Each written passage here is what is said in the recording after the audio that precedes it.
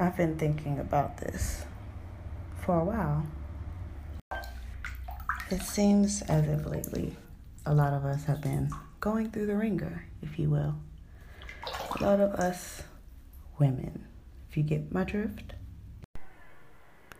In what ways do you think you've been wrung out, the drought, toe up, from the flow up, and had to climb out? And how many different experiences in this last, I don't know, 8 months where you feel like because you were a woman, specifically a woman of color, you were more of a target as opposed to a goddess that should be lifted up as you are?